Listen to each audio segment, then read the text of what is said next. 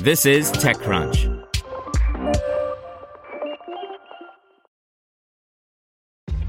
This episode is brought to you by ShipStation. You know, some things take a lot of work, like sending little robots to far-off distant planets. And just as that's challenging, so too is running a successful e-commerce business, especially when there's so much to do. So I want to introduce you all to ShipStation. Now, I love using ShipStation because of its easy-to-use dashboard, which makes managing orders and printing labels a breeze and super smooth. Oh, and the customer service is just out of this world. It's exactly what you need to help grow your business. Sign up for your free 60-day trial at shipstation.com/technews. That's shipstation.com/technews. This podcast is supported by Tools and Weapons, the podcast hosted by Microsoft Vice Chair and President Brad Smith. Each episode features insight you won't find anywhere else from the center of the conversation surrounding emerging technologies like AI. Right now in the podcast, you can hear a special episode where Brad Smith lays out Microsoft's vision for a vibrant marketplace driving the new AI economy. To hear more, follow or subscribe to Tools and Weapons with Brad Smith wherever you get your podcasts. Welcome to TechCrunch Daily News, a roundup of the top tech news of the day. Brought to you by Remarkably Remote, a microcast from GoToMeeting. Looking for a few pointers on keeping you and your team motivated? Head to gotomeeting.com/tips or listen on your favorite podcasting platform. Facebook strikes a deal to compensate content moderators with PTSD. Tesla might reopen its factory next week, and Twitter says some employees can work from home indefinitely. Here's your Daily Crunch for May 13th, 2020. First up, Facebook has agreed in principle to pay $52 million to compensate current and former content moderators who developed mental health issues on the job. The Verge reported yesterday that the settlement will cover more than 11,000 content moderators who developed depression, addictions, and other mental health issues while they worked moderating content on the social media platform. In automotive news, Alameda County officials announced that Tesla can reopen as soon as next week if it implements additional safety recommendations.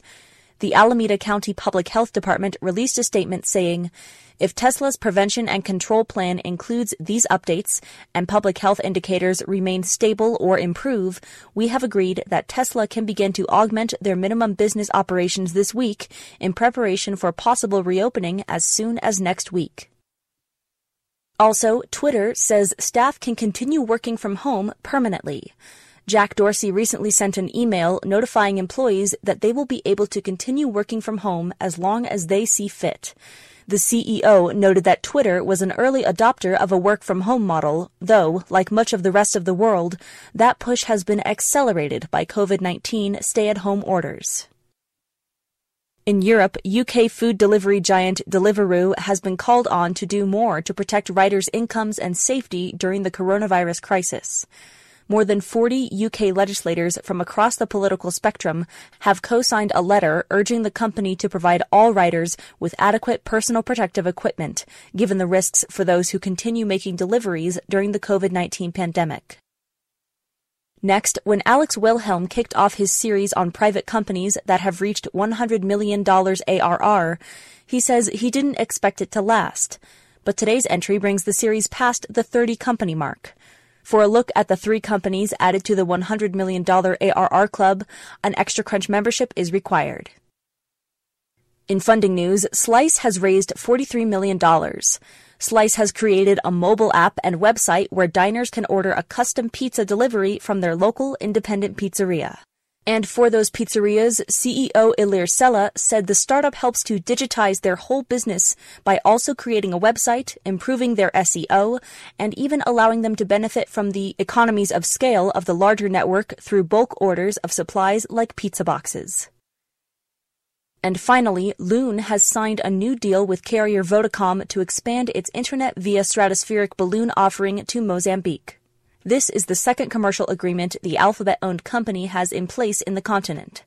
Mozambique's close proximity to Kenya, the location of its first deal, means that Loon will be able to use balloons across both markets. That's all for today. Check back weekday afternoons for more from TechCrunch, or go to TechCrunch.com. To hear everything you need to know about the week's top stories in tech from the people who wrote them, check out the TechCrunch podcast, hosted by me, TechCrunch managing editor Daryl Etherington. Each week we go in-depth on 2 or 3 of the week's top stories from in and around the startup ecosystem, and I'll be joined by the TechCrunch experts who covered them. They tell us why the news is so important and what they think matters most to you, our listeners, whether you're just interested in tech or that's where you make your living. New episodes drop every Saturday morning, so be sure to subscribe to the TechCrunch podcast wherever you listen to podcasts.